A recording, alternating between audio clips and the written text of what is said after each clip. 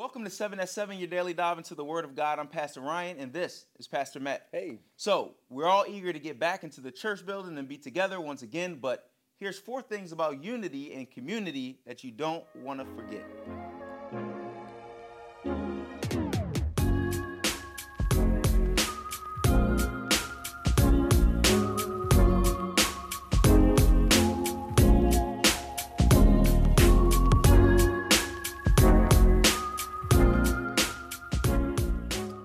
In Ephesians chapter 4, starting in verse 25, the Bible says this: "Therefore, having put away falsehood, let each one of you speak the truth with his neighbor, for we are members one of another. Be angry and do not sin. Do not let the sun go down on your anger, and give no opportunity to the devil. Let the thief no longer steal, but rather let him labor, doing honest work with his own hands, so that he may have something to share with anyone in need." So, Pastor Ryan, that's an easy passage, right? There's like 4 things there that we all need to do. Easy peasy, lemon squeezy. Number 1, put away falsehoods. It's the first thing we need to remember when coming together as a community. Falsehoods, essentially, put away telling lies about people. Make sure that we're not telling lies. We're not bearing false witness against our brothers and sisters in Christ. Yeah, so we're members one of another. So we're parts of the same body. Yep. So we shouldn't sin against one another. We shouldn't tell lies about one another. We shouldn't, make up stories about one another, because ultimately that's just going to divide us. We're going to kill ourselves. So number 2 is to speak truth. How does that differ? Where are we? Got him.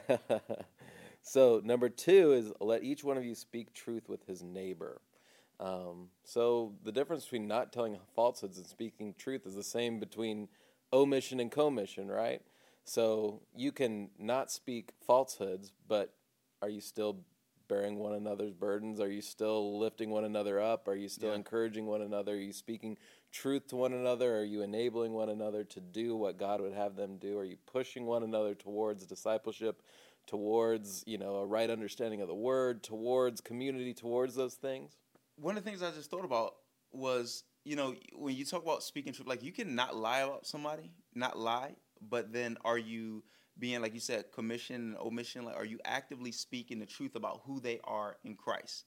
And so in community, I think that's where that finds place is are you speaking the truth about who people are in Christ when you see them? You may not be telling falsehoods about them. You may not be saying, oh, he's a this or that, but are you saying this is who God says this person is? Are you speaking the truth about what the word and what God says about individuals, if I didn't say that already? Yeah, exhortation is something that we rarely see in the church, but it's so important. Like your video a few days back on your personal page about judgment. Are you talking about At the Fountain Ministries? At the Fountain Ministries. Okay. Like and subscribe. No, but seriously, like judgment and exhortation and these words where we as Christians spur one another forward in truth, those things are so important, and that leads directly to the next part of this passage, which says, be angry and do not sin. Be angry and do not sin. Do not let the sun go down on your anger, which is number 3, reconciliation. Being quick to be reconciled to people when they have differences. Yeah, so when you speak truth in my life, guess what? Sometimes it hurts, right? Sometimes it makes me angry. I'm thinking, man, Ryan's right about that, but that makes it, why do I have to change? Why can't he change? Why can't, the whole world revolve around me? And we get a little bit selfish. But here in this passage, it says, don't even let the sun go down when you're upset. Yeah, I think deal with it. I think there's because sometimes I'm going to give it some time. But I'm going to be honest with you, right? Like when you give things time, sometimes it starts to brew bitterness in other people's hearts. I've had that happen, and I'm sure when I've delayed and asking for forgiveness, it's created bitterness in other people. And so the emphasis here is don't even let the sun go down while you're angry with your brother and sister. And this isn't like mapped out, but I'm going to what are some practical steps we can take to being reconciled to people when we have differences that feel irreconcilable? What can we do? I think that one of the most important things for me is communication. And I think that, that's obvious for just about everybody, but it's hard it's hard to be super upset with somebody if you're actively talking to them. Yeah. It's so easy. One of the problems we have today is text messaging. I'll get a text message and immediately my mind goes to, okay, why didn't he say this? Why did he only say this? Or why did she, she just put this frowny emoji or whatever it is. Yeah. And your mind automatically goes to, well, she must be upset or he must be mad at me or these things, whereas if you continue that conversation 85% of the time, and that's 100% accurate, it's nothing. There's no reason to be upset. So it's just some practical things that, I don't know. If you guys would like to see us just talk about some of the practical steps in being reconciled to your brother and sister in Christ, let us know. But time is of the essence when it comes to being reconciled.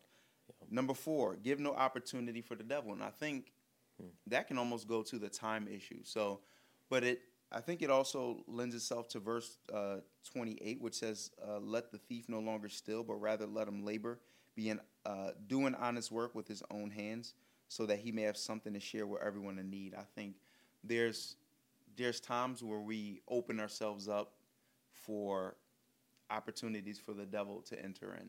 Yeah. And one of those, when we sit around and maybe talk needlessly about other people, or like gossip is one of those opportunities that the enemy seizes. He seizes those opportunities to, especially if you gossip about leadership, right? Like, so if we're struggling with leadership decisions and we sit around and talk about, then you almost subvert that leader's ability to lead.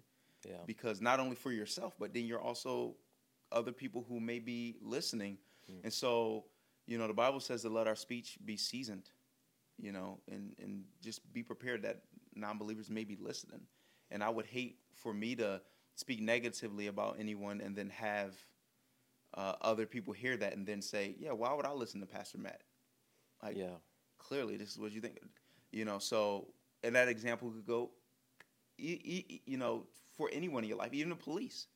If we're slandering the police, and then wonder why our children don't respect the police, or the president, or Congress, or the government, anyone. It could go anywhere. So, yeah, I love how the beginning of this passage talks about almost like communication. How our communication between one another does need to be positive. We need to, and if we have issues with one another, we need to work it out quickly. And then it kind of flips it and it says that basically idle hands are bad, right? Yeah.